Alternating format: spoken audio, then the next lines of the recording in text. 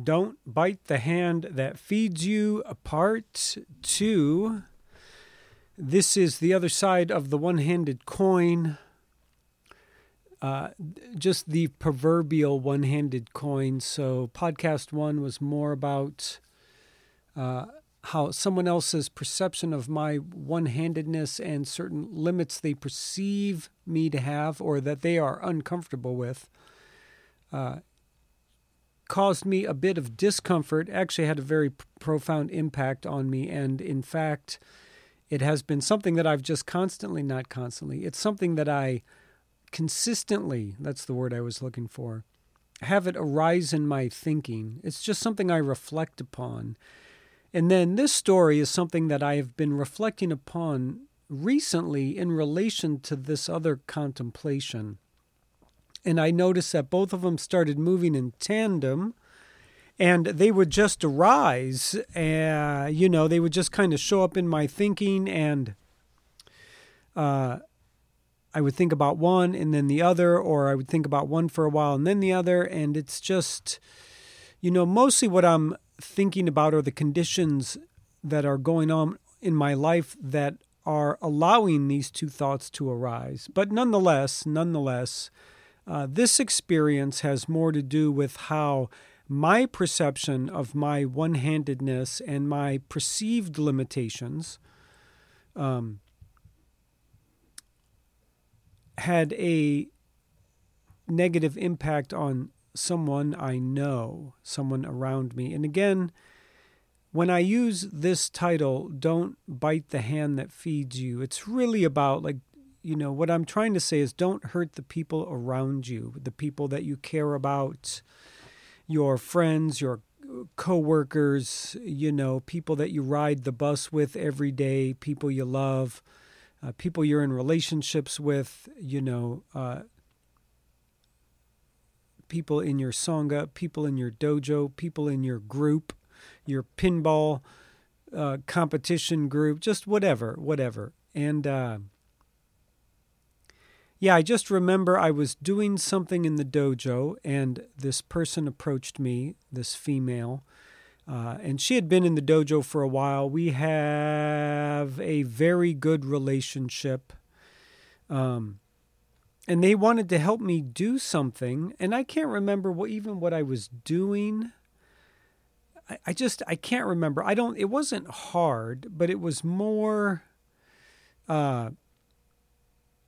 slightly complex. There were a few moving parts in this small activity, and maybe from the outside it did look like that it would be easier with two hands or something like that. And so this person approached me, and I don't even know what my train of thought was, my mindset was, but they had said something like, "Oh, let me help you with that. It'll be easier with two hands," or "Two hands makes this job easier." And I don't know, it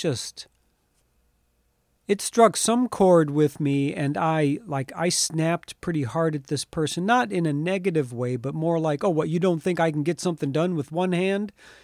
kind of attitude, more like, "How dare you even say something like that to me?" And but it wasn't like aggressive. It just was, it was this interesting natural response that arose in me. And it was almost so nonchalant that this person, I'm sure they sensed that on one level, but I think also what it is that, it just came out of me as kind of a natural defense mechanism, a natural response. And I think they saw a part of me that was very real at that time, very true, like some essence dripped forward. And this lady, she started crying. She was hurt by what I said, assuming that I thought that she thought I was incapable of doing some easy task that had a lot of parts that not necessarily complex, but and Yeah, and it's interesting because even in that moment, I really don't think I apologized the way that I should have. And that's also a defense mechanism. Like I really should have expressed my apology for that moment because it did affect them in a negative way, and they saw a part of me I don't think they knew was in me, and maybe I didn't even know on one level until it came out, and then I didn't necessarily want to deal with it. I should have just been very honest and say, hey, you know what, I'm sorry. There are parts of my life that have been very hard, and I don't like hearing or believing that people believe I'm incapable or I have low capacity or there's things I can't do. And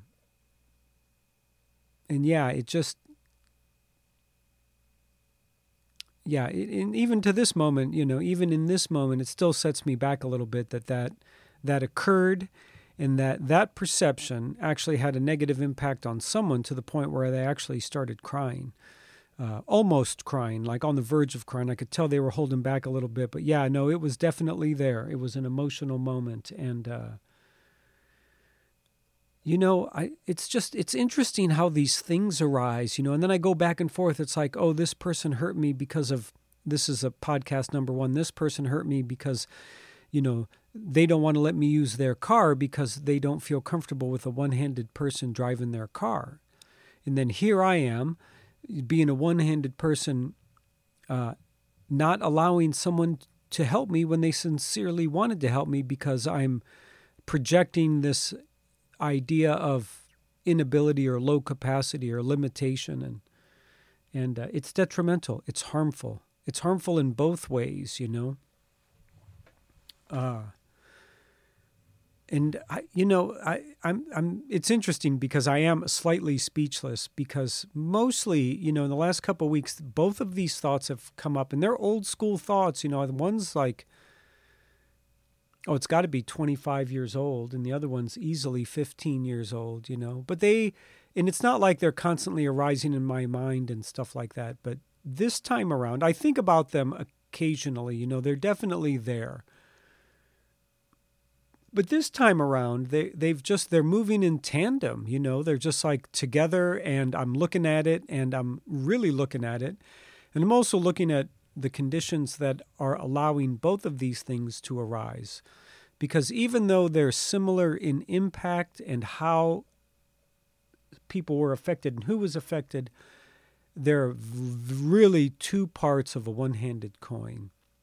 So these two podcasts are coming off a little leaning a little more to the serious, heavier side. Usually I don't go there, but this is what's on my mind. And, I'm breaking it down into two parts, my friends. So there we go. We're all caught up again. And let's see if I can get podcast 294 out next week and on time. So there it is, my friends. See, I told you. He's strange and wonderful. Hey, thanks for tuning in. This is Alejandro with One Hand Speaks. Find me online at onehandspeaks.com and all your social media outlets.